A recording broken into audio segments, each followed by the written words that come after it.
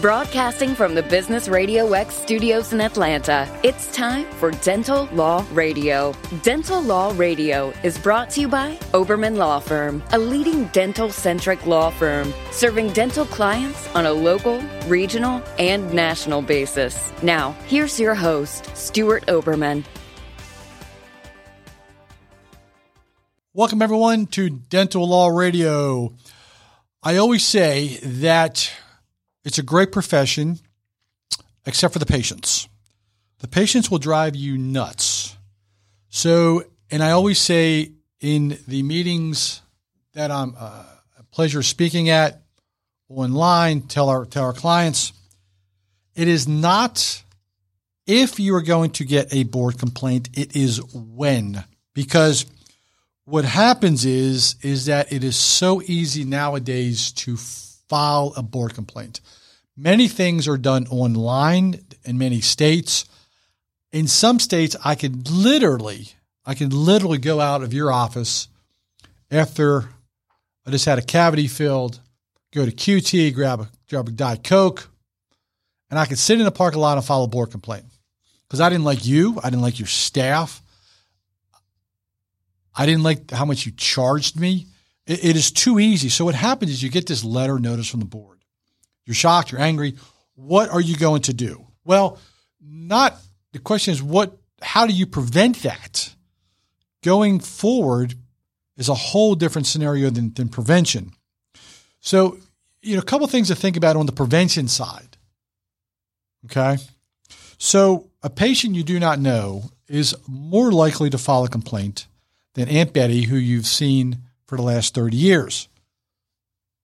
Patients who not pay their bills are a huge problem. You've got to look at that. Is it risky to file or send them over to collections than it is to let $100, $200 go? Look, at the end of the day, it's a board's responsibility to make sure that you are doing your job correctly. However, a couple things. Preventive. Before that patient leaves your practice, you better make sure they understand what's expected, what's not expected. There's no way possible that you can have an inkling as to what that patient is thinking. If there is a concern, then you need to make an additional appointment with that patient because an extra 5, 10, 15 minutes will save you a world of headaches down the road.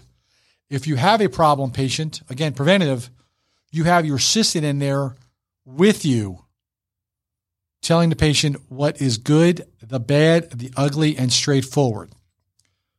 One thing I always say is you need to look your patient in the eye. That's a lost art in today's world.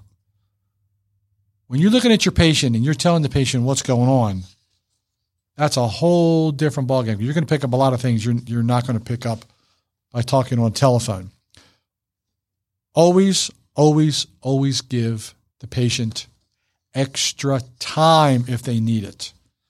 And look, let me tell you this. If you got a problem patient, we had doctors that will not talk to patients.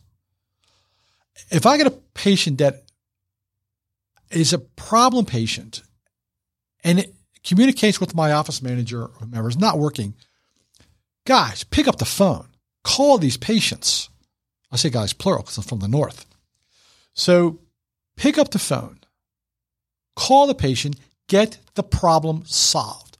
Now for 10 minutes, they're going to vent and they're going to blow your ear off, which is fine. Let them vent. When we get these problem matters and I call the patient and I'll say, hey, look, I represent Dr. Jones. Tell me what's going on. For 15 minutes, I'm lambasted about everything that the doctor didn't do, the price, the staff, everything. Great. I'm a venting board. Now let's get to the problem-solving matter. Okay. So on a board matter, when you get a board letter, you got to make sure you understand what the complaint is, the time frame within which to file that complaint.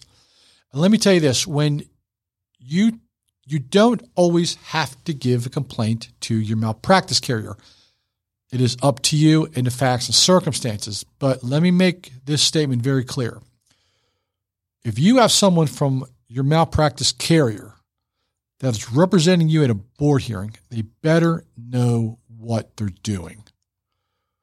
we've had cases that I have handled, and I made it very clear to the malpractice lawyer, look, we do this time and time and time again. This is your second hearing.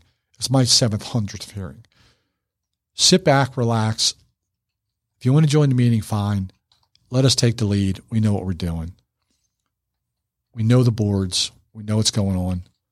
And you can report back to the insurance company at a later date. So you better know the experience of that lawyer, how to respond.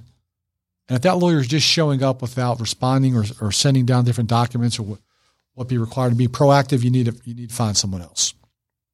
So the board's going to request, you got to be ready for this, an updated CV, copies of your license, continuing CE education requirements. It's amazing how many of our doctors can't find their CE and wait until after the board hearing, depending if it's informal, to gather it up. These are things you need to gather up beforehand.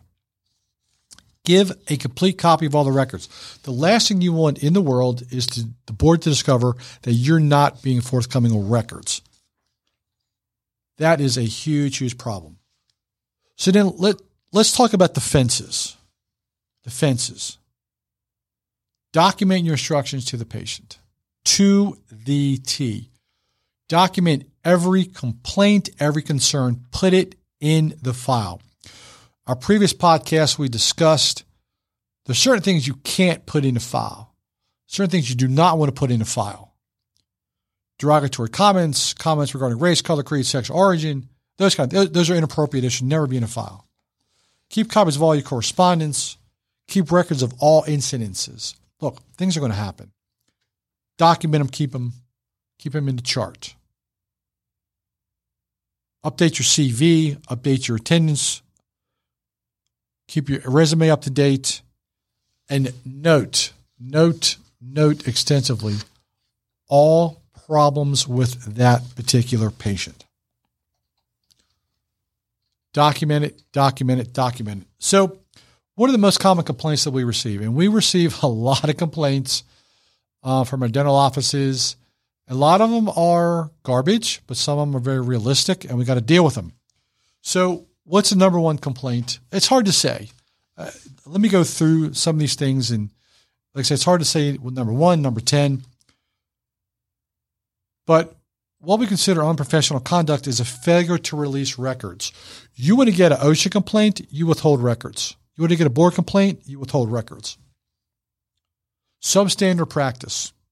License expires on your hygienist and your associate doctors. Malpractice claims. Be thorough. Sexual misconduct on both sides of the fence, male and female. There are things that are absolutely inappropriate. Now, board complaints will also come from your staff. So you've got to be careful also with patient relations. Financial issues. Billing for services that are not rendered, multiple billing, and billing discrepancies. Look, there's times we've been in board complaints and we thought it was clinical. Clinicals was fine, and we got absolutely hammered on the financial side because it wasn't documented. There's double entries. Lab referrals were incomplete. So those are things that you've got to take a look at on a broad scale that may go wrong.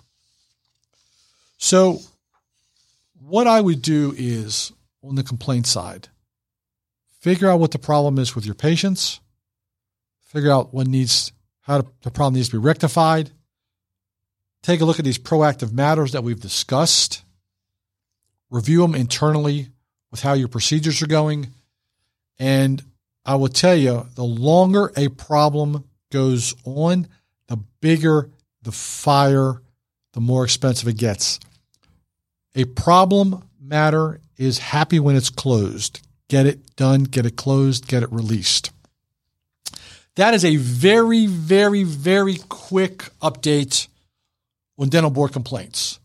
Again, I could talk a whole day on this. Just take a look at a couple of things, take a look at your procedures, and everything should work out okay. Thank you for joining us on Dental Law Radio. My name is Stuart Oberman.